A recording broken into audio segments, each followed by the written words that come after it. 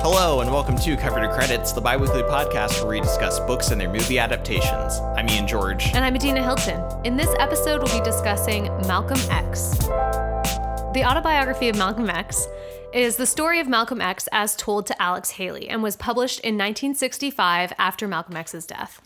And the film adaptation was directed by Spike Lee and came out in 1992, the year we were born. Yes, we're that old. Yes, we are. / young. It's a Spike Lee joint. It is about a very famous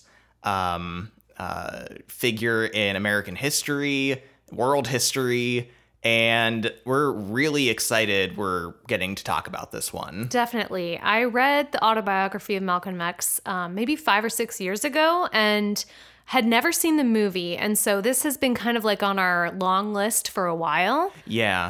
And now seemed like a really great time for those of you that live in the United States. You know that the Black Lives Matter movement has been very important and has brought up so many different emotions and conversations that people are having. And it just feels really great that we can also have a conversation about this as well in doing this as an episode. Yeah, and I feel like Spike Lee is a great person to tell this story. I mean, first of all, as a black man, it's great that he was given this story. Yeah. And I mean, he's just a really well-known filmmaker. I mean, we were looking at his filmography today. He's made so many movies, over movies. 30 movies. Yeah, just a ton. And he's very always thinking about these things, like even though they're stories of the past, thinking about how they tie in to the present. Mm-hmm. And as we were saying, this movie came out in 1992, and this film actually begins in it was a surprising way, but a really interesting way by showing footage of the Rodney King beating. Yeah. And this is intercut with an American flag that is burning into the form of an X. With Malcolm X doing like a voiceover in one of his speeches. And it really hits home, and it probably hit home even stronger when it came out because this was right after Rodney King was brutally beaten and the riots that came afterwards. So Spike Lee is immediately tapping into the fact that this movie came out in 1992, but it's about a man in like the 50s and 60s, but the issues are still relevant in 92. Mm-hmm. And now here we are in 2020 being like, yep, still relevant today. Yeah. In fact, even more so. He did something similar with BlacKkKlansman, showing footage of the Charlottesville protests. Mm-hmm. So he has done this in other films as well. And I think it's a very relevant, interesting way to kind of like, just look at these past stories and just kind of immediately how they tie to the present. Yeah, I think it's really cool. And it starts off the movie in a really exciting way. And the movie actually starts with Malcolm kind of living in Boston. He's kind of already an adult-ish or like a teen. Yeah. But obviously his autobiography starts when he's a kid. Yeah, he was born in he wasn't born, but he grew up mostly in Lansing, Michigan. Yeah. And he was one of 8 children, and his father was a pastor. Mm-hmm. But it was interesting, though, because I forget the term, but he, specifically focused on black people and more specifically, like, believing that black people should return to Africa, essentially. Yeah, he followed the teachings of Marcus Garvey, which was pretty controversial at the time and wanted black people to return to Africa because, basically they saw America as hostile to black folks and being like, we can't stay here, we need to go back. And actually getting really persecuted by like the Ku Klux Klan and other white organizations in the town that they were living in, to the point that at one point their house was burned down and they almost didn't get out in time. And also leading to the events of Malcolm X's father's death, where it was officially ruled a suicide, but basically everyone knew that the Klan or some other type of white supremacist group had done it to him. Yeah, and this was clearly something that was like very kind of shocking and just completely, it was the beginning of the kind of disintegration of their family. Yeah. This is like kind of flashed back to a little bit. There isn't a lot from this time period of his life that's kind of covered in the movie, but the death of his dad is one of those. And kind of how afterwards his mother trying to raise all the kids and also having to deal with social workers coming and kind of like the government interfering and kind of like prying the family apart intentionally. Yeah, and seriously breaking up their family, eventually putting their mother in an institution, claiming that she was mentally unstable, and separating all the kids, going off into foster homes, which happened to Malcolm as well. And he ends up in this kind of home for troubled children for a while, and he goes to this mostly white school. And it seems like he's doing well for a while. And this was such an interesting part of the book because he felt kind of accepted by the white students, but at the same time, he was facing this casual racism constantly.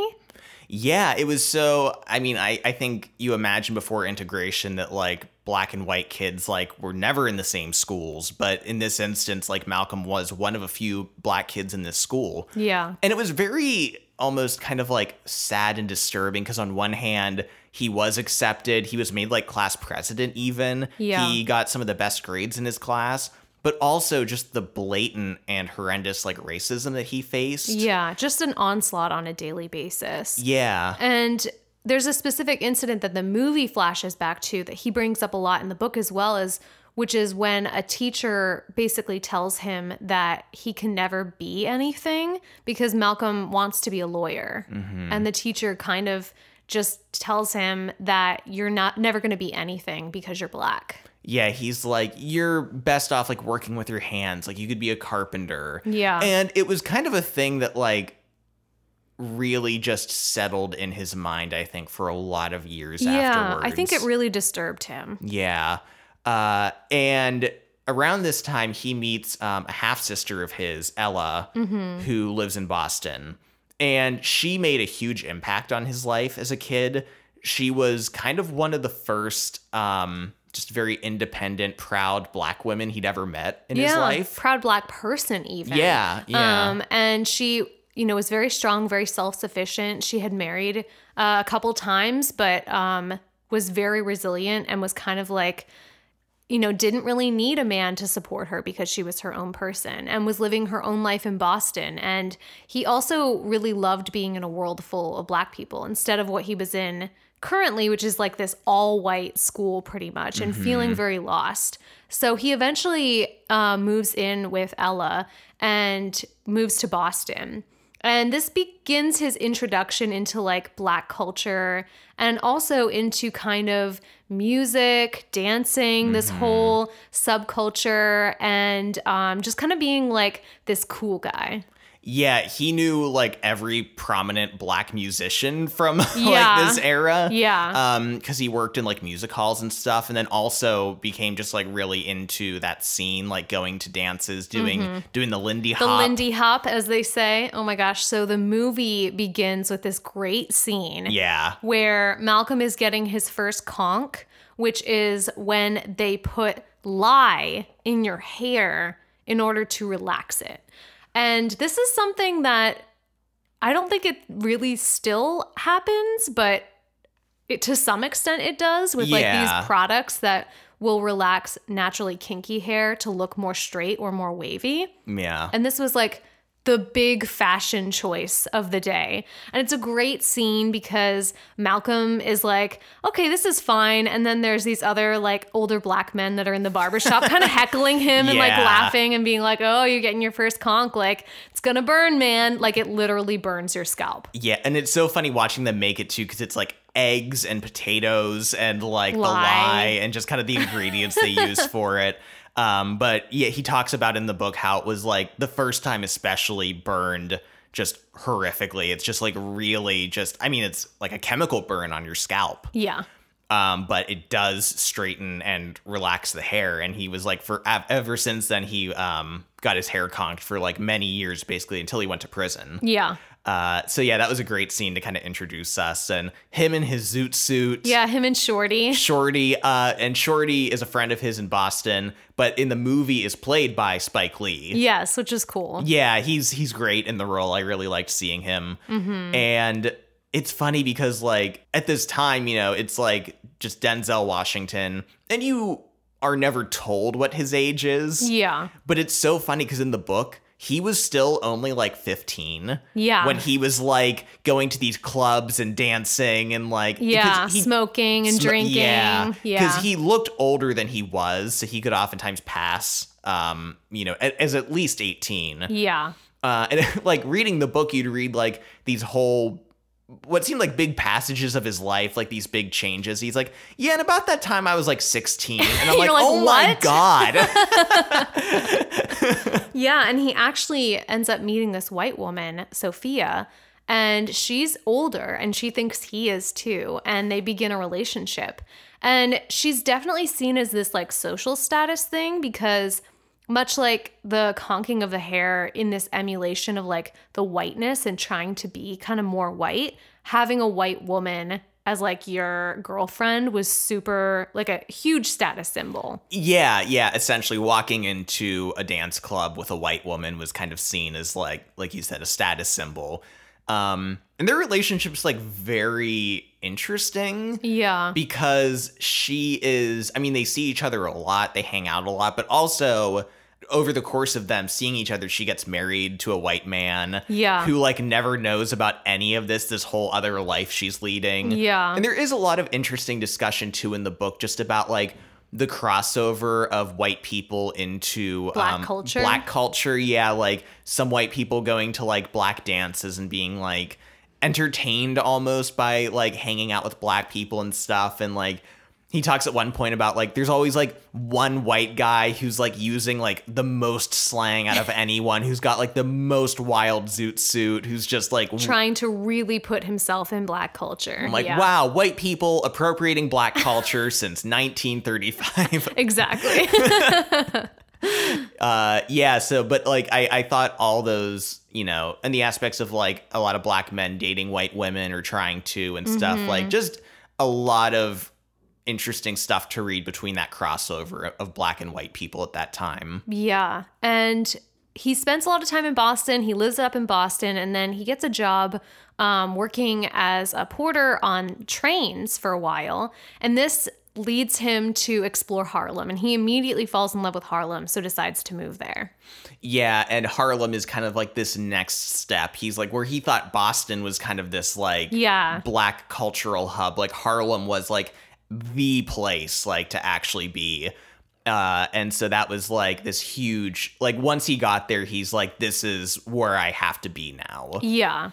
And he talks a lot about like all the different restaurants and bars and like the people who would frequent them and the music scene, the music, the mixing of like well-known musicians and like kind of, but like also like pimps and prostitutes and kind of just like this blend of people. And yeah.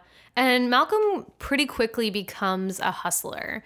And he talks about how Harlem is filled with hustlers, and that there's this quote that I just wanted to mention. Almost everyone in Harlem needed some kind of hustle to survive and needed to stay high in some way to forget what they had to do to survive. So this idea of like everyone needed some kind of hustle. And it was because there were really no jobs to be had, nothing that was like well paying. So, Malcolm did a ton of different hustles. He sold weed for a while.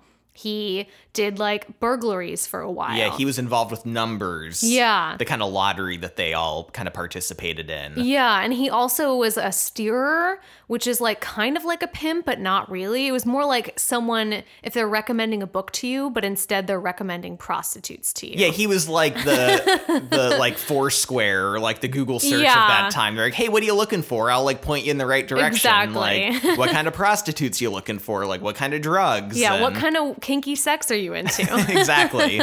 And that was also another, I don't know, there was just so much to this like portion of his life that was like so interesting. Yeah, oh my God. And it goes on for so long too. He talks about so much and like just what Harlem was like. And I think it's so cool to get insight into this time and place. Yeah. Because Harlem is not the same anymore, obviously. Yeah. So it's kind of cool, this microcosm of what life was like at this time.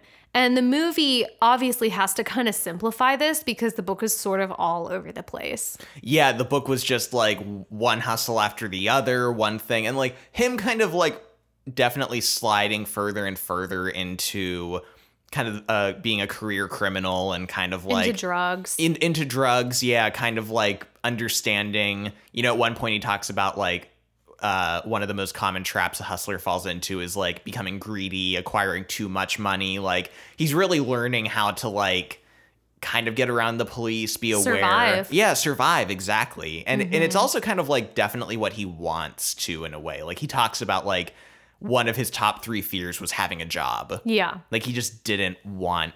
And I mean, he was like a teenager for most of this time too. Yeah. So like no, like I'm not shocked at all. Yeah, exactly. So the film kind of, like you said, really condenses a lot of this.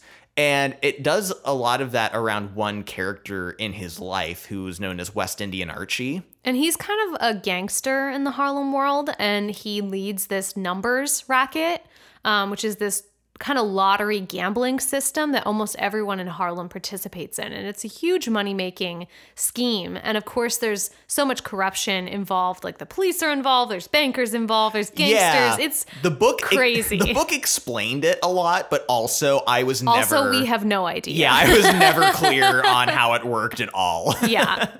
But West Indian Archie kind of takes him under his wing and gets him involved in this business, gives him a gun, that whole thing. And this is sort of the main plot of the movie, showing us him getting involved in this kind of criminal lifestyle.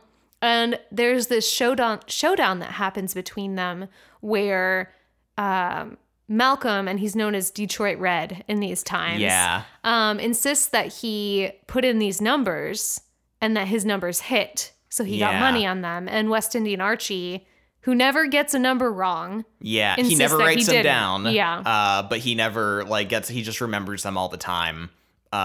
He does pay Malcolm, but then later claims that it wasn't those numbers. Mm-hmm. And this creates like a huge conflict between them because Archie feels like he got scammed. Yeah. And even though, especially in the book, he talks about like, I could have paid him back easily and it wouldn't have been a big deal except for the fact that the reputation was on the line. Yeah, Archie felt like he had been hustled and he like needed to make an example out of Malcolm. And so it kind of creates this like really tense standoff between the two of them. And they're in this impossible situation where they can't get out of it because of like the street reputations that they both have. And actually, Malcolm ends up having to flee Harlem because there's too much danger. In the movie, he almost gets shot and just literally like goes out a window. Oh my God. Denzel Washington scrambling out that window was so tense. It was amazing. Yeah. So, and actually Shorty ends up coming to pick him up in the book. Yeah. And he leaves Harlem and goes back to Boston with Shorty. And so Shorty, Sophia's there too. They kind of create this whole gang. And he's like, okay, guys, I have this great idea how to make Boston better for all of us. Burglary. Yes. And they're all like, yes. We're all in on this. He doesn't have to convince anyone. No. Not even Sophia. She's like, yep. Yeah, Sophia's like, I'm involved, yeah. Yeah.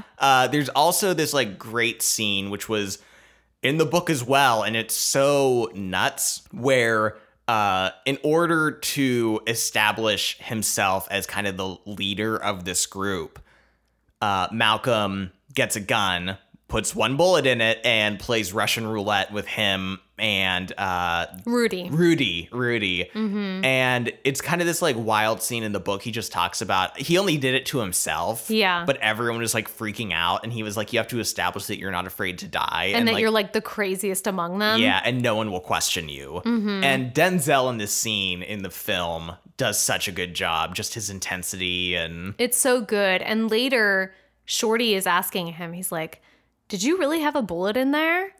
And then Malcolm shows him that he had palmed the bullet. Yeah. And it's actually really funny because we read the book, and in the book, there's no explanation about how he did it or if he really did it or not. Yeah. We assume that he really put a bullet in there, fired 3 shots, and nothing happened just by pure luck. Mm-hmm. But actually in the epilogue, we find out from Alex Haley that Malcolm revealed to him later on that he had palmed the bullet.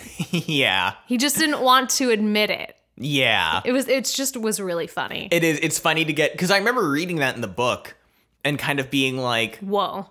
Wow, he actually, like, because I was like almost waiting for the reveal, kind of like how we get it in the movie. Yeah. To be like, I never actually had a bullet in there.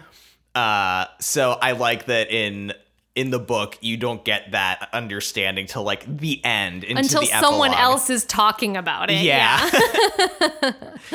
So they begin these burglaries. Once again, another interesting thing to read about, kind of like the way they like cased houses, picked them, sent the white women out to like kind of case them for them because they were like more trustworthy, and then how they would show up in the night and all this stuff. And it's funny too, in the movie, there's a scene where they get caught. And actually, Malcolm is getting his hair conked at the time. It's like a combination of like two real things that happened. Yeah, and I like that they put them together because he has the lye in his hair and he's like, okay, I gotta wash it out now. And then like the water won't turn on in the sinks and they're like frantically trying to and he's like, oh my God, my head is burning. My head is burning. And he has to put his head in the toilet. And that's when the cops show up. That story did happen minus the police happening to show up at that point. Yeah. But I loved Spike Lee combining those two scenes was excellent. But usually a burglary charge, what Malcolm says, is about 2 years. For first-time offenders. Yeah, but because of the involvement of the white women, both Shorty and Malcolm get 10 years. And it's interesting because specifically in the book, he talks about the fact that like the white judges, the lawyers, everyone was horrified by the fact that these white women were sleeping with these black men. Yeah. And they're like good, middle class, nice white women. Like, what are you doing with these black idiots, basically? Yeah. And how this judgment kind of came down harsher on them because of this. Yeah, and I mean, to like these white people, this is like the ultimate fear of like black people, that they're gonna like corrupt their like women and like steal their belongings. Yeah, exactly. So but I really loved Malcolm's like perspective on that. He's like, everyone was so much more concerned with the fact that we had like involved white women and that we were sleeping. That's all they wanted to talk to me about. Yeah, that's all they cared about. Yeah. Was like getting the deets on that. It was funny too because they get convicted on multiple counts. So each charge basically is 8 to 10 years. And so they read them all out. And Shorty doesn't understand that these sentences are to be served concurrently, which means at the same time. So it's not like 10 years for this and then 10 years for this. It's like you serve them all at once. But he like faints in the courtroom because he thinks that it's like over 100 years worth of time. Yeah, that was a great part also. Because that was it's weird to laugh at, but it's funny. It is. And I mean, like, Spike Lee really does a good job of like selling that moment. Oh my God, him passing out is so funny. Yeah. So this leads us into Malcolm's time in prison. This is, I think, the turning point of the book. And the movie in a lot of ways too. And the turning point in Malcolm's life. And you can sense the shift when you're reading and watching. And Malcolm kind of views prison as this time where literally he had time and space to think about his life. Yeah. And to think about like the choices he had made, the choices that he had kind of been forced into and the options that he had. And it's so cool to hear about how much he changed and how much he grew in prison. Yeah. And this was like due to like a couple of things. One of them that I think is so interesting, and the movie didn't get into it, and I understand why, because it can be skipped over. But Ella, Malcolm's half-sister, actually fought and got him transferred to another prison. Yeah, a better prison. Yeah, it was kind of like more experimental, I think. Yes. So there were a lot more liberties for the prisoners. Like they got their own rooms, a lot more resources and like classes and things they could do. Classes he could take. Yeah, and specifically a library, like a very big library. And he was saying how like, you know, he never had an interest in learning and bettering himself. But like when you're in prison and you have that time, he's like, for the first time, like myself, and I think a lot of other men were like, wow, maybe I'll actually like try to learn. Yeah, learn new skills, learn new things. And it's like, it's such a good example of like how the prison system could be used. Yeah, like in an ideal world, like how it could be used to like for rehabilitation. Yeah, that like you could get an education there and like resources should be available and like this should be a time to like learn and grow and think about yourself. Exactly. And he actually like realizes that he has really a lot of trouble reading and writing because he's trying to write to his family from prison. And his way of kind of learning is to literally copy every page of the dictionary. So he'd read it and then write it down. And I mean, it's genius though, because he's learning so many new words, also improving like the way that he writes, his penmanship, and improving his understanding of like how language works. This amazed me. I know. It seems like, and I think it's like, it seems like such an absurdly huge task to undertake. Yeah. But like, if you're in prison and you have the time, like that would be extremely beneficial to do. Mm-hmm. The movie introduces us to this character, Baines, who's not in the book, but kind of represents like a lot of different things that were happening in Malcolm's life at this time while he's in prison. And Baines is a member of the Nation of Islam. And he kind of becomes this figure in Malcolm's life in prison, being like, why are you doing this? Why are you living this life? Don't you know that there's another way? Yeah, and it kind of like Malcolm doesn't even know like what to make of him at first. He kind of thinks he's like fucking with him. He thinks he's trying to hustle him. He just like he can't get a beat on him. Mm-hmm. And there was a person in prison that kind of inspired Malcolm a little bit to like kind of read Study and more. educate himself. So like he is kind of a embodiment of that character, but also he is kind of an embodiment of Malcolm's brother, Reginald. Mm-hmm. Because around this time in prison, Reginald visited him and Malcolm could tell immediately that he was like changed. He was like a very different person. Yeah. And Reginald asks him, he's like, he tells him, he's like, I can get you out of prison. He's like, I can get you out of here, but like you need to do what I ask you. And like Malcolm's like, oh yeah, like let's do it. What's the plan? Like how am I escaping? And Reginald tells him to stop smoking and stop eating pork. And Malcolm's like, I don't get it, but like I'll do it. All right, it's a hustle. I'm always down for a hustle. And so he's like not doing these things, and he's like, maybe I'll like argue that I'm crazy. Like maybe they'll think I'm like having like a mental like he has no idea yet why he's doing these things, but he starts doing them. Yeah, and then his brother and some of his other family members as well reveal to him that they're part of the Nation of Islam and that they're following the teachings of Elijah Muhammad, and that they believe that, you know, Black people have their own religion, which is Islam, that they don't subscribe to Christianity, that they should be proud of themselves, and that Malcolm can find his true destiny and purpose in this religion, and that he can leave behind all of these substances that the white man uses to keep Black people down. Yeah, and this is kind of like something that's like kind of revealed almost like slowly to him, where, you know, he's challenged and asked about things like, have you ever met a white person who didn't like do you wrong in some way? Yeah. And Malcolm's like, maybe one. Malcolm's like, wait, what about no? Okay, no. And like, there's another scene in the movie too, and I can't remember if it's in the book, but they're talking about Jackie Robinson getting to play professional baseball, and everyone's like happy about it and like, you know, glad a Black man is playing baseball. But in the film, at least, Baines is like, why are we celebrating this? He's like, out of all the like bullshit Black people have had to deal with, like, why is this a victory? Like, why is this something we're celebrating? They're throwing us scraps. Exactly. And like, you can see Malcolm kind of like, oh, I mean, maybe you're right. Like, kind of just like all these like moments where he's kind of like brought to question what he believes, what he is, you know, passionate about, or what like, and what his life has shown him. Exactly. Yeah. And in the book, he actually like extensively reads, and we talked about this like big library that the Better Prison had, but he is reading like linguistic books, he's reading philosophy, he's reading history, he's reading everything he can get his hands on.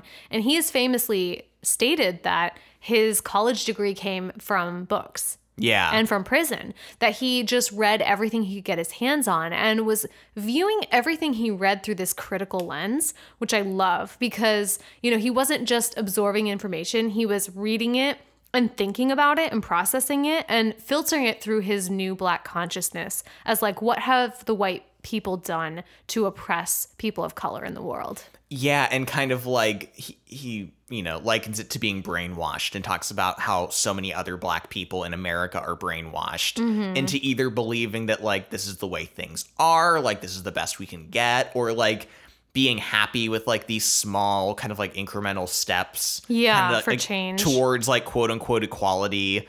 And you know, he just starts to really analyze his life from a whole new perspective. And it's like it's a very in-depth part of the book. It did lose me at points.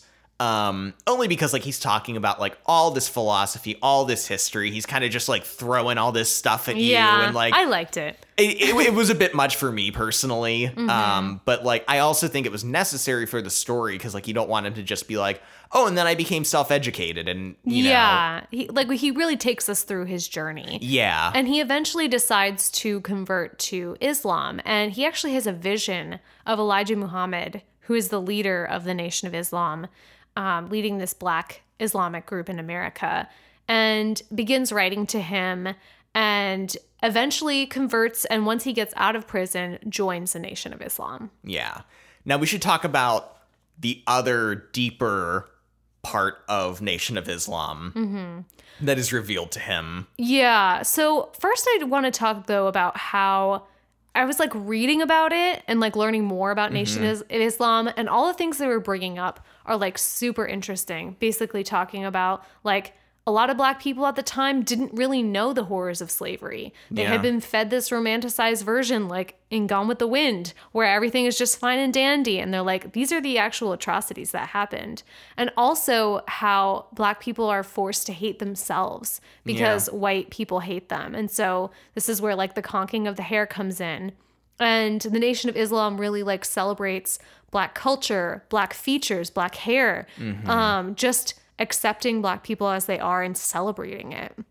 Yeah, and you know, once again, this is such a like a revolutionary kind of thing for Malcolm to consider and think about. And they talk about like, you know, establishing the fact that like your last name came from the slave master of your ancestors. Yeah. Like you don't even know where you came from in Africa. Where your tribe was, where your culture is, what your language was. Yeah, you don't know, like our past was completely obliterated. Like we have no idea where we come from. And we're told that Africa is like, you know, just like full of savages. Yeah, and there's like nothing there, but he's like, but there's like a rich history and like past, and like, you know, the African people have been there for, you know, like since people existed, and just kind of like going on about like how much of this stuff has been kept from Black people, and history just being completely whitewashed. Yeah, just in a crazy amount. And I just found this part so interesting. And then they also talk too about, they believe that white people are devils. And they talk about like white people and like all of the things that they've done throughout history and into now. And I'm like, kind of hard to agree. Like, I know, like how can you disagree? You know, to say like one white person is a devil, you're like, well, it could be case by case. But to say white people in general are devils, I think that's true. I mean, yeah, like the history of, especially just like with America, with like the genocide of indigenous people, the enslavement of Black people, just like basically every new immigrant population that came to America, they like beat down. And like, I mean, there is, when you peel back the layers of like the history that white people tell, there's like nothing good there. No. Basically. No. And so in case you needed any further proof, the history that you got in high school and elementary school is bullshit. All of it's bullshit. So. Yeah. And you can, it really does a good job, especially in the book, of putting you in that headspace, and the movie too, that like living the life that Malcolm has up until this point,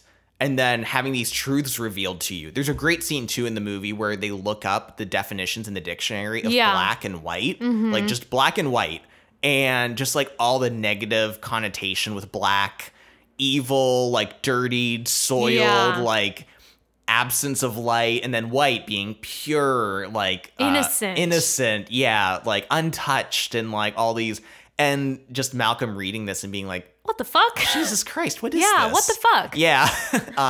So, like, I think both versions do a good job of, like, understanding where Malcolm comes from and what's being revealed to him. Like, yeah, like, it's not shocking at all that, like, that's the conclusion you come to. Yeah. That, like, white people are, like, evil incarnate, basically. Yeah. And so we're reading about the Nation of Islam. I'm like, yeah, I agree with that. Yeah, that's awesome. Wow, cool. Still resonant. Awesome.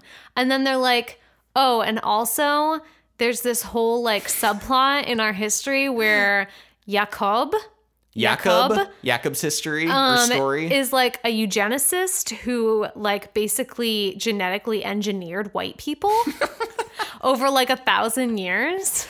I mean, look, to be fair, like this story, like compared to other religions and other stories, like it's not really. No, it kind of reminds me of Mormonism and how weird and tangential and like side plot odd some of their beliefs are. Yeah. But it's always entertaining to read about like a religion you're unfamiliar with and their like backstory, so to speak. And like, to be clear, this Nation of Islam is like a cult sect in America that is actually not affiliated with Islam as a whole. No, yeah. So that is important. And I mean, that's not clear in the book necessarily because like Malcolm doesn't know any better at this point. You know what I mean? Like Nation of Islam is like literally his only understanding of Islam as a whole, essentially. So like he doesn't understand that like now that we're getting into the part that like is this subset of that religion, or branch of it, or you know whatever you want to call it. But yeah, Jacob's story, like a crazy scientist who is like creating a hybrid of like black people that like went from black to brown to red to yellow until like he finally created like white people. The essence of pure evil. Like pure evil. And then like, but then they were driven out. Also, the scientist had a really big head for some reason. And then all the white people were driven to Europe and like lived in caves, like scrounging around until like Moses got them. I don't know. I know, but like just the whole story is like it's like entertaining. Yeah. But also as the reader, you're kind of like, oh, what am I reading? Like, oh no. Cause like everything else up until this point, like you said, was like, yeah, great point. This is awesome. It's great. They're empowering black people. Like, yes.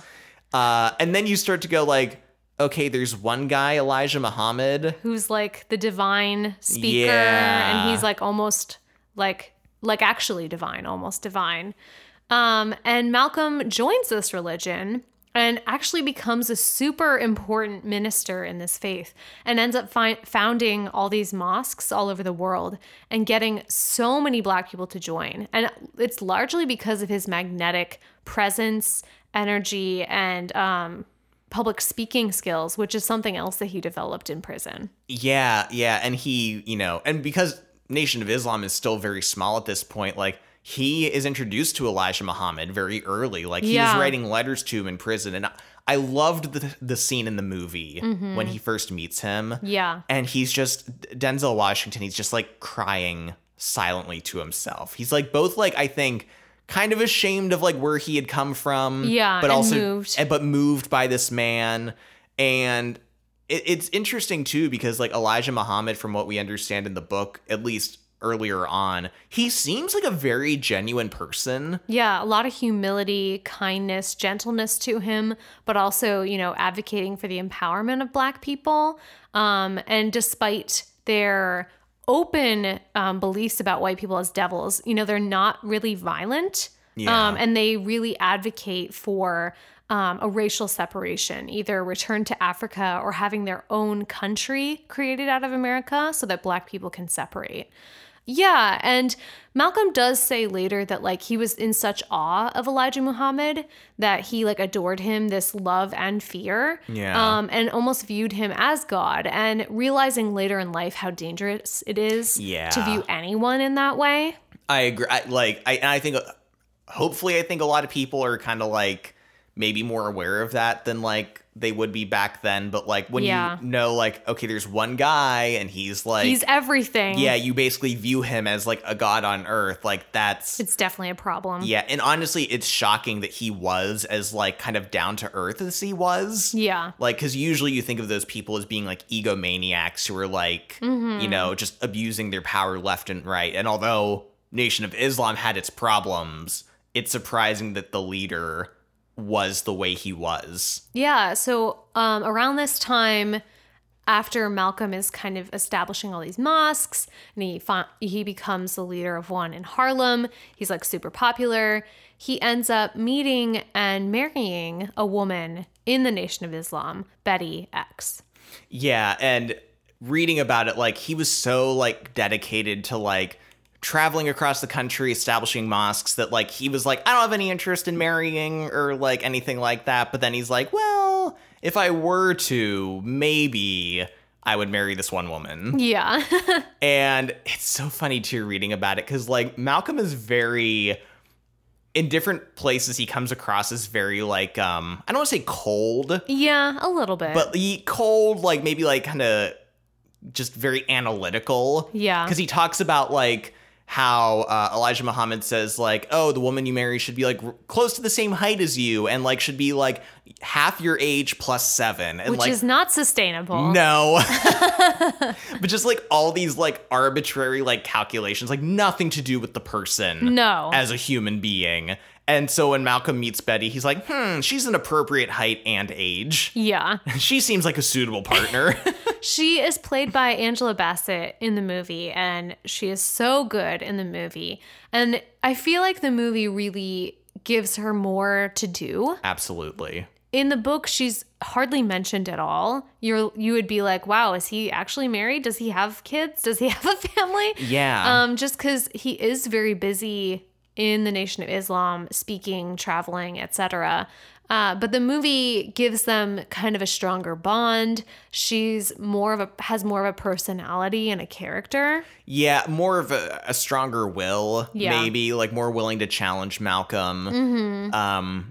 Yeah, kind of in the book, it's kind of reiterated multiple times how, like, committed she is to him. Yeah. At one point, he, like, changes his mind about, like, aspects of his, like, beliefs in religion. He's like, and I knew Betty would be on board with that. Like, he just, like, his assumption is automatically, like, yeah, she'll fall in line, kind of. Yeah, and this, like, kind of leads into a discussion a bit about Malcolm's somewhat problematic views on women. Yeah. And I mean, we do have to take into account the time and also the religion that he's a part of, because even though it's not actual Islam, it does draw on a lot of Islam practices and is very patriarchal in its structure. Yeah. So it doesn't really value women as more than just wives and mothers. And there's a little bit I want to read from the book where Malcolm is talking about his views on women, and he's specifically talking about prostitutes that he used to know. So he lived in a house with a lot of prostitutes, and he talks about this morning rush where all of these husbands would show up to the prostitutes. Domineering, complaining, demanding wives who had just about psychologically castrated their husbands were responsible for the early rush. These wives were so disagreeable and had made their men so tense that they were robbed of the satisfaction of being men.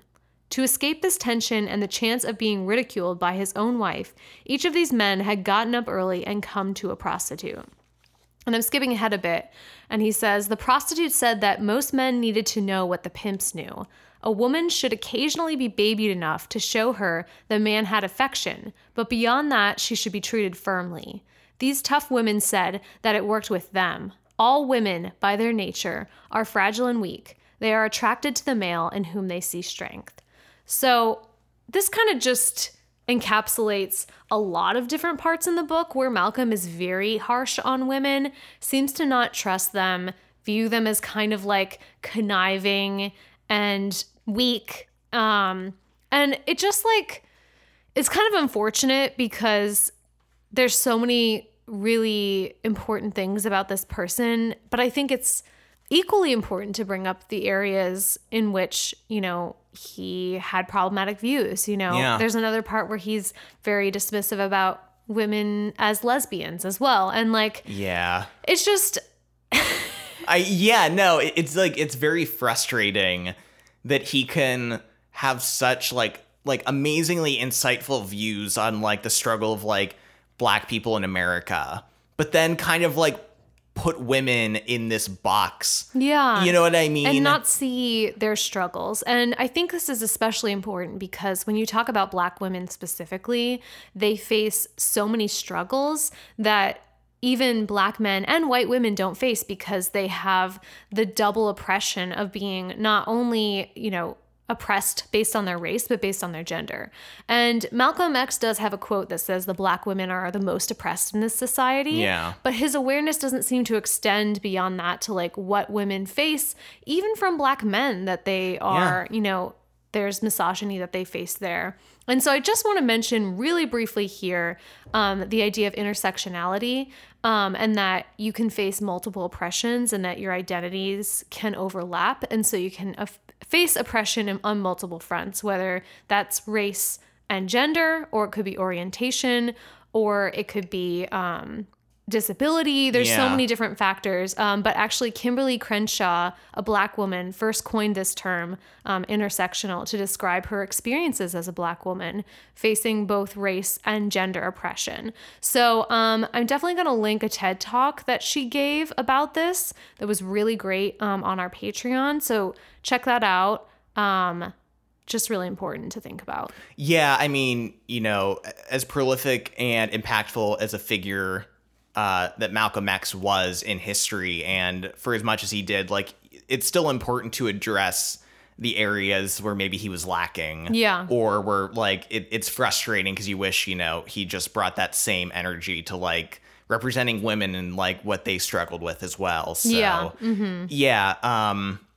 The movie also kind of takes, like, an interesting view of this, or kind of, I think it tries to soften this. I think it both tries to, like, represent this aspect of Malcolm, but also softening it. Because, like, there's a scene when he's talking to Betty about women should be this height, women should be half the age plus 7. Mm-hmm. And it does this smartly in terms of how it's presented by cutting to Elijah Muhammad. Yeah. Telling Malcolm these things. So it seems like he's just parroting it. Yeah, and it kind of makes it seem like he maybe doesn't truly believe this, or like he is simply like absorbing it from Elijah. Mm-hmm. But I'm not sure anything in at least the actual text of his autobiography leads me to believe that, like, those views solely came from Elijah Muhammad. Because, like, even after his falling out with Elijah, he never was like, oh yeah, like, I was too hard on women in this way, or, my views were limited in this way. So I'm not entirely sure how, like, accurate it is to take that stance on it. Yeah, I agree. But I do appreciate them at least representing that quality of Malcolm. Mm-hmm. Yeah, and so he and Betty get married, mm-hmm. and this doesn't slow down his public career. And he quickly becomes this iconic figure, not only in the Black community and in the Black Muslim community, but in the white press, and just kind of gains national attention. Yeah, I mean, he travels the country speaking at colleges, like, to the press, like, at different events, mm-hmm. Just kind of, like, constant, and like, all for the sake of, like, spreading the beliefs of Nation of Islam. He talks about always being conscientious of, like, saying, I'm representing. Yes, Elijah Muhammad teaches these things. Nation of Islam is about this. He was, like, always trying to, like, never let it be about him. But I mean, that still didn't stop the fact that, like, he became the face of Nation of Islam. Yes. And what America referred to as, like, the Black Muslim in mm-hmm. America. And he distinguished himself from a lot of other important Black figures at this time by kind of being anti-civil rights, and not really exactly anti, no. Just being giving a different perspective, and really his ideas of not wanting integration and in fact wanting to separate from the white man and to have Blacks have their own country and their own area and just be free from white people. Yeah, he, like so many other civil rights leaders at the time, like, wanted what was best for the Black people of America, but his idea of, like, the way to go about that and the best direction for that were, like, very different and contrasted. And, like, I think especially now, like, we've kind of, like, especially we've taken Martin Luther King and have kind of just made him the sole face of the civil rights movement and like the sole voice of it. Yeah. And like nonviolence. And that's what everyone believed at that point. And that's what it was all about. And it's like, I think reading this book, it's such a great contrasting voice. And it's like, hey, I don't really believe in those things. Like, and here are, like, at one point he made a good argument against like the Freedom Riders. Yeah. Which, I mean, I think we commonly think as like a great story, you know, about the civil rights movement. But he was like, there was a lot of people leaving New York for Mississippi to fight, you know, oppression. He's like, but there's plenty of oppression in New York. Yeah. He's like, those people not like fighting it there? Like, he's like, I've traveled the country and I can tell you it's just as bad in New York as it is in Mississippi. And you're kind of like, that's a pretty valid point. You know what I mean? Like, at least hearing those other stances and knowing that like this wasn't like a totally unified front for the civil rights movement. Yeah. At another point, he's talking against integration. And I think he has another really interesting thing to say about that. He says, the truth is that integration is an image. It's a foxy northern liberal smokescreen that confuses the true wants of the American black man. Here in these 50 racist and neo-racist states of North America, this word integration has millions of white people confused and angry, believing wrongly that the black masses want to live mixed up with the white man. That is the case only with the relative handfuls of those integration-mad Negroes. And so kind of just making the point, and I think the valid point that like just having black people exist among white people isn't guaranteeing their equal treatment. No. You know what I mean? Like, just because a black person is able to move into the suburbs among white people does not mean they're going to be treated the same way. Does not mean they've gained their rights. So like, I don't know, that's just like the tip of the iceberg for this book. But I think there's like so many interesting, relevant points that, you know, that are still applicable today about like how we go about fighting for equality for black people and minorities, especially with like the Black Lives Matter movement and arguments about peaceful protest versus the role or what happens with property damage or riots and things like that. And just kind of like hearing different points about those subjects. Yeah. And I really want to talk about just like how passionate and how amazing he was as a speaker. Yeah. And like, you can look back and watch videos of him talking.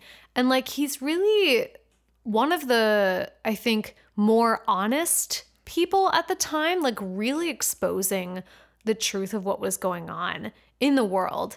And while a lot of the civil rights leaders are like advocating and preaching for like equal treatment, civil rights, he's basically being like, fuck these guys. Like, this is what they really are. And I wanted to read another quote here. It's totally indicative of how amazing of a speaker he is that we want to read all the quotes from him. But he talks about how he's being interviewed by the white press. And they'd say, Mr. Malcolm X, why do you teach black supremacy and hate? A red flag waved for me. Something chemical happened inside me every time I hear that. When we Muslims had talked about the devil white man, he had been relatively abstract, someone we Muslims rarely actually came into contact with. But now here was that devil in the flesh on the phone, with all of his calculating, cold-eyed, self-righteous tricks and nerve and gall. The voices questioning me became to me as living, breathing devils. For the white man to ask the black man if he hates him is just like the rapist asking the raped, or the wolf asking the sheep, do you hate me? The white man is in no moral position to accuse anyone else of hate. Why, when all my ancestors are snake-bitten, and I'm snake-bitten, and I warn my children to avoid snakes, what does that snake sound like accusing me of hate teaching? And I think that's so, I mean, it's still relevant when people say that like black people are being racist towards white people, and I'm like, that can't exist. Like, that can't happen. Yeah. Because, you know, white people have the power. So that it means nothing. Like, how can you say that you're being oppressed? Yeah. And there's another point too when he makes the argument that like, you know, America was such a hostile place towards black people. Yeah. But then when Malcolm was like, you know, preaching and talking about, Black people like leaving America or like going to Africa or starting their own country. They're like, "What? You can't do that." And he's like, "What do you people want?" But I think like ultimately it's revealing that like white America prospered off the backs of Black people for like not only like during slave times, but like, up into now. Exactly. And that like they don't want Black people to go because it's like cheap labor essentially in so many ways, and that like the systems of oppression are meant to keep it that way. Yeah. I want to take a little mini sidebar and just talk about Denzel Washington. We have to talk about Denzel Washington. Especially in these scenes where he's like speaking to the public, when like he's on like TV and stuff. He just like disappears completely into the role. And I think you were mentioning this when we were talking after the film. Yeah, because I mean, early on when he's, Detroit Red and like doing his hustle and you can definitely see Denzel Washington in all of his like charm and intensity. You know what I mean? Like, because he does both of those so well. And like the Russian roulette scene. Yeah. You know what I mean? Seemed like it could have been something out of Training Day. And like you can see kind of like him as a character actor in those scenes. But then as the movie evolves, and by the way, I don't think we mentioned this. This is like almost a 3.5 hour film. Yeah. It is a long film. It is long. But it is very interesting. I mean, first of all, how Denzel Washington transforms, because like as it goes on, like especially like after prison and like into these scenes, like he completely embodies Malcolm X and he like disappears completely as an actor. Effectively. There's this part where he's watching the TV and we're seeing this footage of the civil rights protests and all of the people involved getting like beaten, hosed down, like just these awful things on the TV. And it keeps like zooming in on his face and his just like stare. It just is so, oh my God, it like sent chills down my spine. Cause I was like, you can just see his like righteous anger. Yeah. Just like at this oppression. So I watched a video of an acting coach like looking at different scenes in movies, and he talked about one of Denzel Washington. He was actually talking about the movie Book of Eli, but he was talking in general about how good Denzel Washington is at what he called the inner monologue, where, and I think it's more of a technique that actors use, but just like essentially like you look at their face and you can tell they're like working something out in their head. Yes. And I think Denzel Washington is so good at that. Just like with a look, he conveys so much, like such an intelligence and like such anger, but like closed up. And and it's also just worth mentioning too that like as Denzel Washington transformed, so did the movie in a lot of ways. Yeah. Like it felt so different. And I mean like the story changes so much from like him being this hustler, robber, and like, guy in Harlem to being this political figure and, person in the press and leading rallies and stuff. Like the film takes such an interesting transformation over these 3 hours. And it doesn't lose anything or necessarily even gain anything. It just changes. It does. And I think that says so much about Spike Lee as a director, that he like kind of handled that. Because there was like a real life and energy and kind of craziness to like the early parts. Yes. But then the later parts are like much more maybe nuanced and like quiet and like interesting and I don't know, just like thought-provoking. Yeah, just the way this movie was directed, and of course Denzel just carrying it on his shoulders so effectively. Absolutely. And around this time in both the book and the movie, Malcolm ends up having some doubts about Elijah Muhammad and the Nation of Islam that he's been following. And it's actually a very kind of multifaceted thing that happens, because on the one hand, there's the fact that Malcolm finds out about Elijah Muhammad's affairs that he's had, and he's had these children with his secretaries. And the Nation of Islam expressly forbids adultery and fornication. And anyone caught doing so is exiled.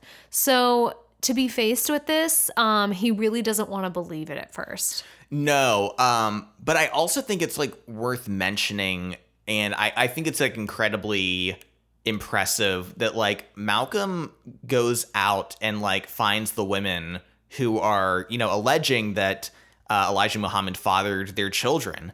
And he goes out and he talks to them. And I think that is especially what draws him to the conclusion that it's real and true. Yeah. But like the fact that he like, you know, sought out talking to those women and then believed them, I think says a lot about him. Yeah. And in the movie, Betty kind of has a huge role in talking to him about this. They have this fight where she's basically like, don't be blind. Like, the evidence is here before you. And not only that, Baines, your old friend from prison, is like not printing anything about you in the Muslim newspaper. Like, he's spreading lies about you. You're kind of willfully ignoring all this stuff. And I think it does speak to the fact that Malcolm, for so many years, he said the evidence was before him, but he just didn't want to believe it. Yeah.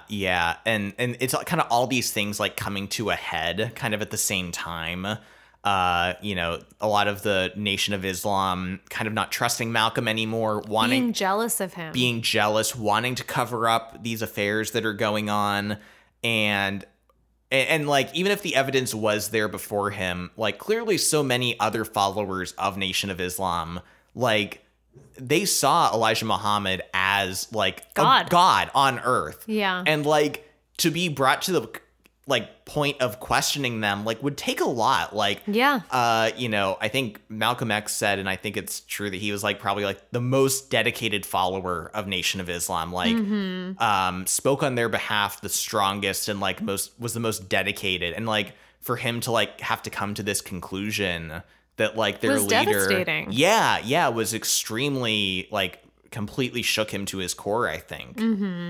And publicly, Malcolm X makes some comments about the assassination of JFK that Elijah Muhammad views as opposing direct orders from him, and so silences Malcolm X for 90 days.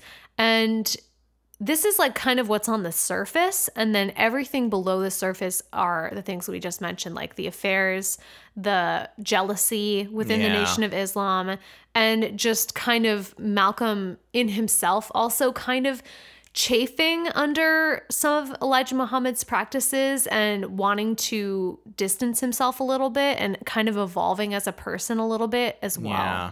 And so around this time, he decides to take a pilgrimage to Mecca. And in more orthodox Eastern Islamic beliefs, like this is like kind of something that like everyone does in their life. Like as long as they're able to, they take a pilgrimage to Mecca. And it wasn't something that Nation of Islam did. No. But I think around this time, like, because he was like doubting his own beliefs and wanting to learn more about like traditional Islam, he decides to like take this trip. And his half sister Ella actually gives him the money, so he's able to go. Yeah, that was such an important part to me in the story. And I get, once again, like one of those things that kind of gets like cut out of the movie. Yeah. But Ella's role in his life, it's so important. It is. And especially just like as a strong Black woman, I really wish had been maybe kept in the film. Yeah. The fact that like she was actually saving up money for this trip for herself. So she could go. And then she chooses to give the money to Malcolm. Yeah. So he can go. By the way, there's fireworks going off outside. I don't know how audible they are. It's the season of fireworks. God fucking damn it. I just wish fireworks were illegal. I hate fireworks so much. I just can't. I can't stand them. Anyway. He goes to Mecca, and this is a transformative experience for him. And he views this in the book. He talks about how he's kind of coming into true Islam for him. And he converts to Sunni Islam and breaks with the Nation of Islam here.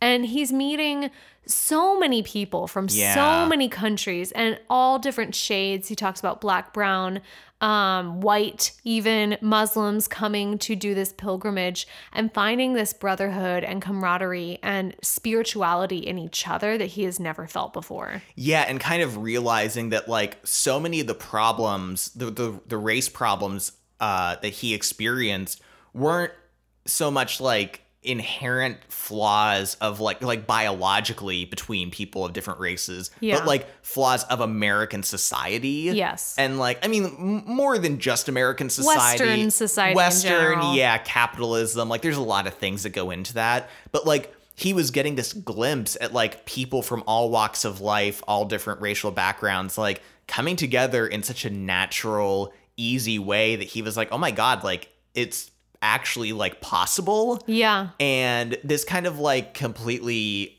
I don't want to say completely shifts his perspective, but it does kind of alter his view to an extent where he's like, maybe white people aren't like the literal devil. He's like, I'll still criticize them. But he does open himself up to the fact that there may be some white people that don't want to actively oppress Black people and that they themselves are also caught in this system. Yeah. And he talks about like the systems of white supremacy and how, you know, America is just so built on these ideas and concepts that it's really hard to disentangle from them. And he also talks about how he felt that the young people of America could possibly make change and that he hoped for that. And that he hoped that, I really like the way that he described how he later on wanted white people to help.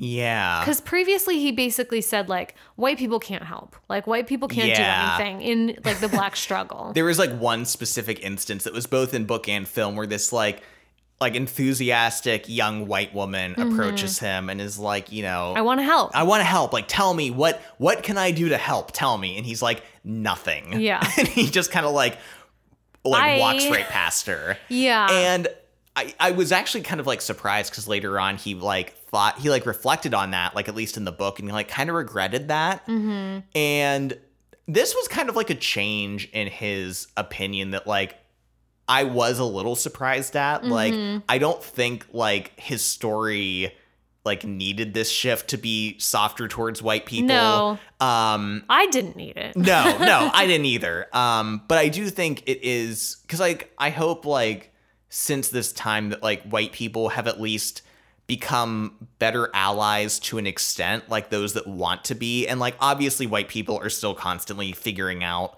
the best way to be allies and, like, you know. Yeah, and not to put the burden on Black folks. Yeah. I just thought, like, when he talked about it in the book, I forget what part exactly, but he was like, I'm still going to have my Black organization and white people can't join. He's like, we need to do this. This is our struggle. We need to be united. But he's like, white people, you need to form your own organizations that are anti-racist and that help you work on yourselves together. And this is like, to me, this is like the things that I'm realizing today. Yeah. Even, and the conversations that are happening today when Black people are like, it's not our job to educate you. Yeah, we're still having to go, like, white people keep asking people of color, like, tell me what to do. What books do I read? And especially, like, in today, like, I get it maybe more back then when it was like uncharted territory. Yes, maybe. to, like, I don't know how to help as a white person, like, help Black people. Now, fucking Google it. Yeah. Like, Google books as a white person to read to not be racist. And you'll get, like, so many books. But that idea that, like, it's on white people to figure out our shit. Like, we have to figure out how to be anti-racist. We have to figure out how to be allies. You know, we have to figure out how to dismantle these systems and, like, not rely on Black people to do the work for us. So I think, like, reading this, I was like, wow, like, this resonates to me so much. And it was so cool to read about, you know, Malcolm being, like, really touched by this spiritual experience. And also he travels to Africa and meets tons of African diplomats and leaders in all of these African countries and is really making connections between, you know, the American Black man and the Black folks that live in Africa and wanting to connect them and wanting to be closer and to know that, like, your struggles are our struggles and that we can unite for a greater good. Yeah, and especially talking about, like, visiting Africa in, like, such a positive light and meeting, like, so many strong, impactful leaders. And because, I mean, even today, like, I still think the narrative around Africa is, like, you picture those, like, commercials that are like, please help this, like, child in need that's starving. And, like, that's, like, so many people's idea of Africa still. When really it's such a I mean, there's so many countries in Africa. It's a whole continent. And people, like, will still be like, the country of Africa. Yeah. But, like, and, like, yeah, there are, it's a whole continent. There are struggles in Africa. But, like, I think reading about it from that perspective is also really important. Yeah, and Malcolm also at this time changes his name to El-Hajj Malik El-Shabazz, and he kind of refers to himself in this way. I mean, still uses Malcolm X, and people refer to him as Malcolm X, but kind of adopts this new identity a bit.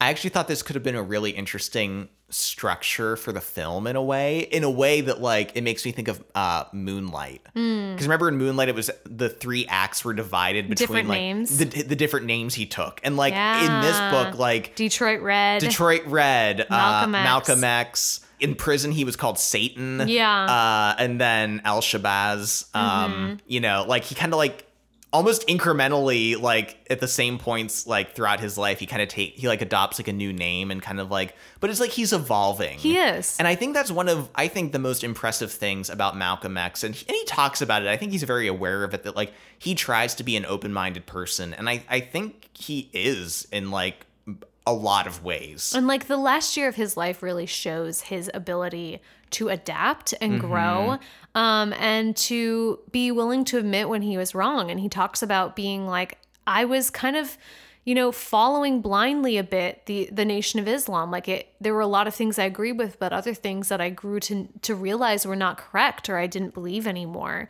And later on in his life, after making this pilgrimage and traveling in Africa, he was working more with the civil rights leaders and wanting to work more to better Black people, and, you know, founding his own mosque that was kind of embracing people of all different religions and being more accepting in general.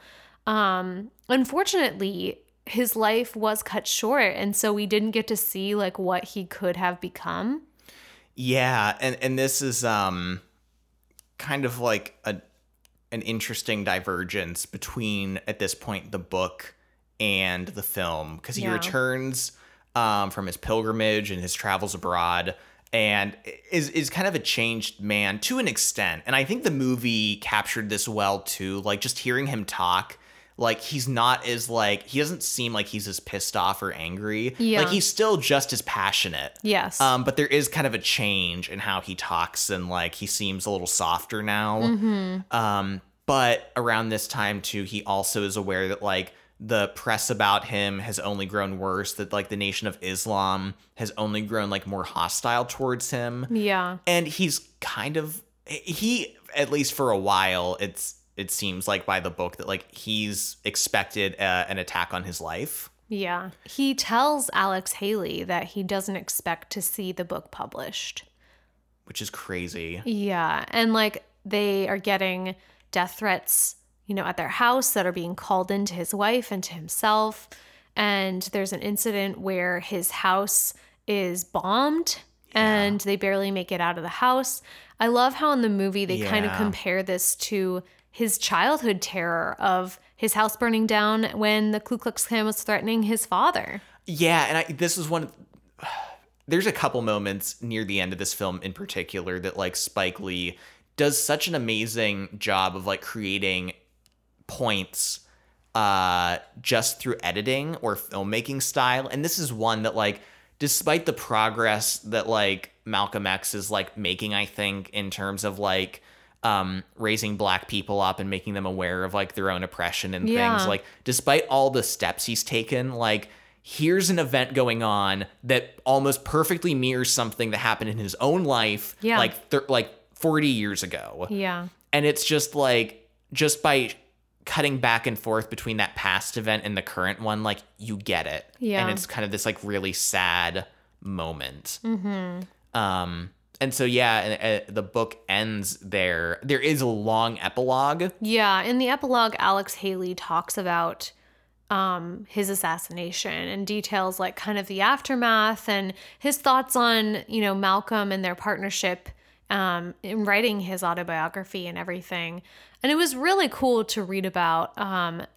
But obviously the movie wanted to kind of wrap it up a little more. Yeah. So we actually get to, you know, we see the part where he dies and he's killed. And I don't know, it's just like really tragic.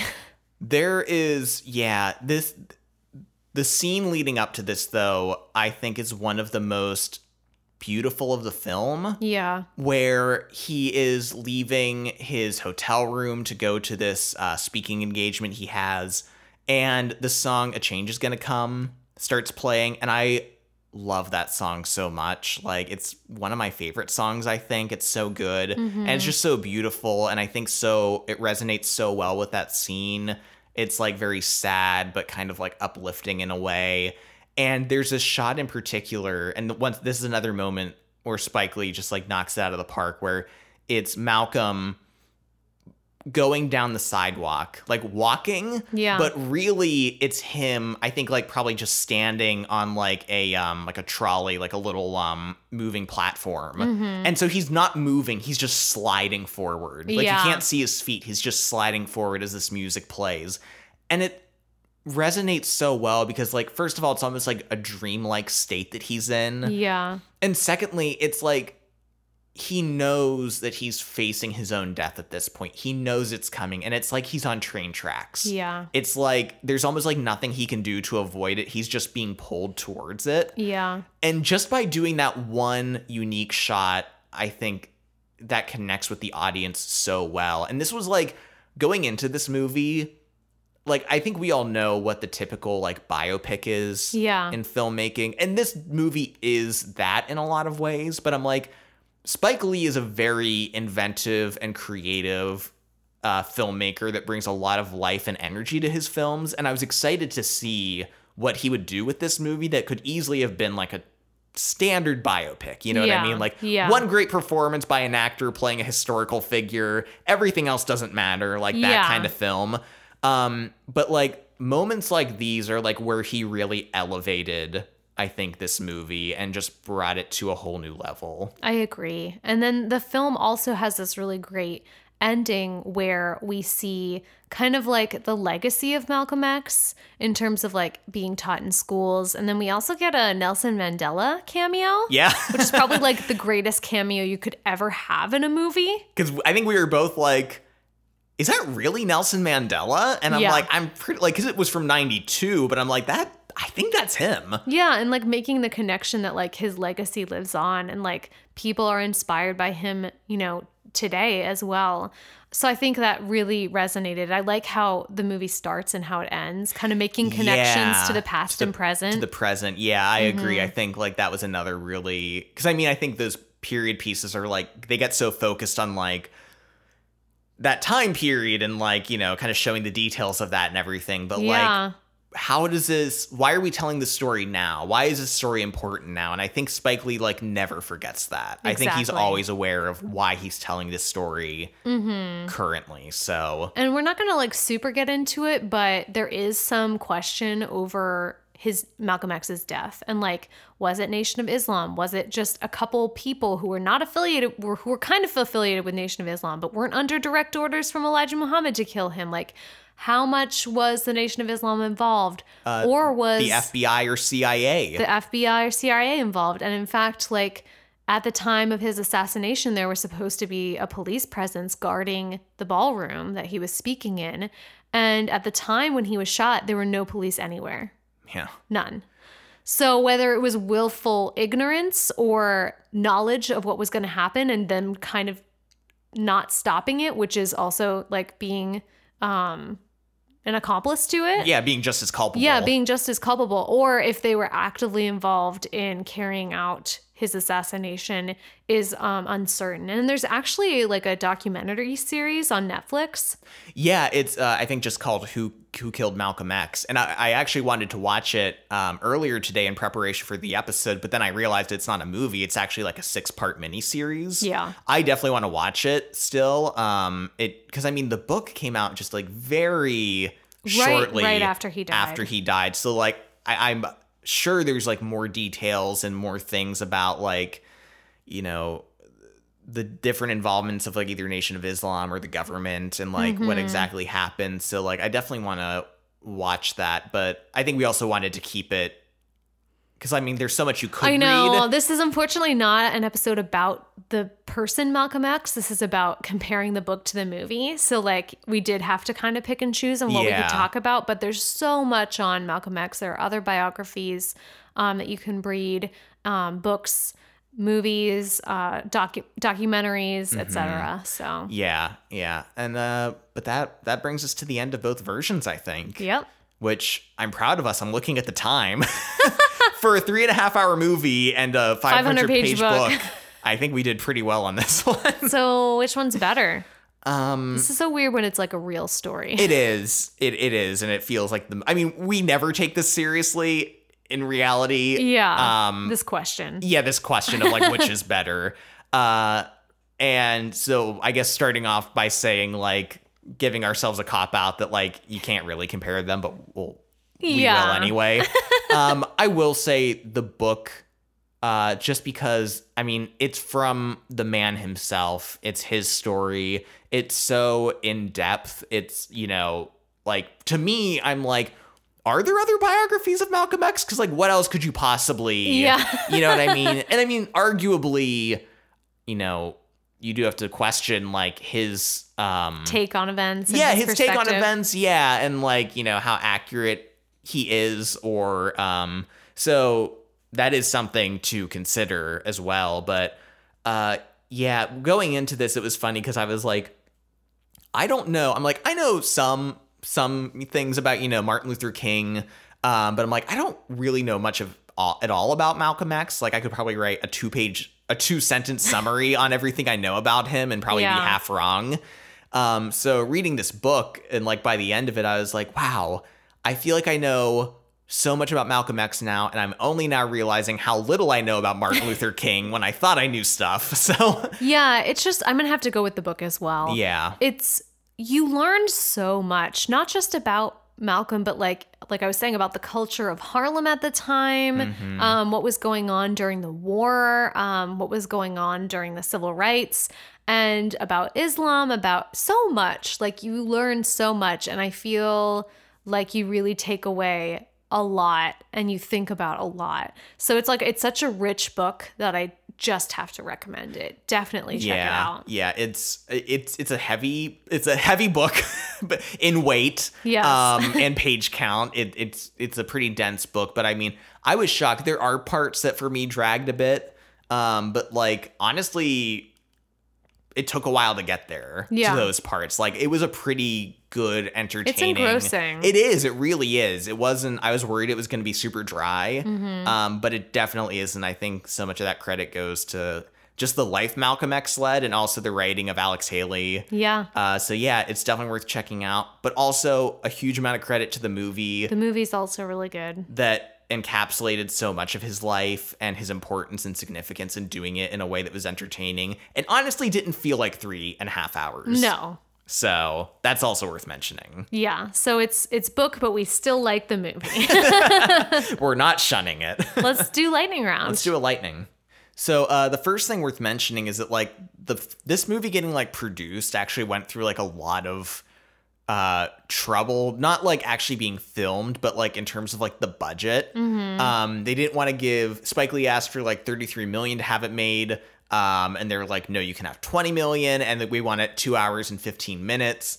And but then Spike wanted to make it longer, but like to have it produced, he actually like gave up a lot of his salary. And also another thing I read was just like Denzel Washington put up his salary to get this film made. Wow. So but yeah, and then it got halted in post-production, so then Spike Lee had to like go to other people to like try to get in funding, including Michael Jordan and Bill Cosby, which you actually see their faces at the end of this film, which I'm guessing is why. Yeah, a little homage to them. Yeah, and I wonder if that hat, they're wearing those hats, I wonder if that was like actually like from the production of the film. Now that I think, because they were wearing those hats with X's on them. Yeah. Like, was that like a thing at the time? Like, I didn't understand that, but now I'm guessing like because they helped finance the movie. Yeah. They were okay. So that makes sense. I'm actively piecing this together as I discuss it, but I'm just like, obviously it's amazing that Spike Lee fought so hard to get the movie made that he wanted to be made. Yeah. And I think everyone's happy that he did. Exactly. So I just want to mention this part in the book where Malcolm is trying to avoid getting drafted into World War II because Black people were expected to fight for this stupid war that they had like no involvement in. Yeah. But he's like, I'm going to do everything I can to act crazy so that they won't draft me. And I'm going to change a specific word in here, just so you know. So suddenly I sprang up and peeped under both doors, the one I'd enter and another that probably was a closet. And then I bent and whispered fast in his ear, Daddy-o, now you and me, we're from up north here, so don't you tell nobody. I want to get sent down south, organize them black soldiers, you dig? Steal us some guns and kill up crackers.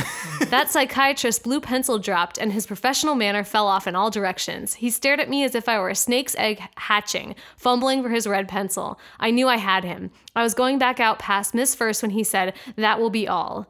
A 4F card came to me in the mail, and I never heard from the Army anymore and never bothered to ask why I was rejected.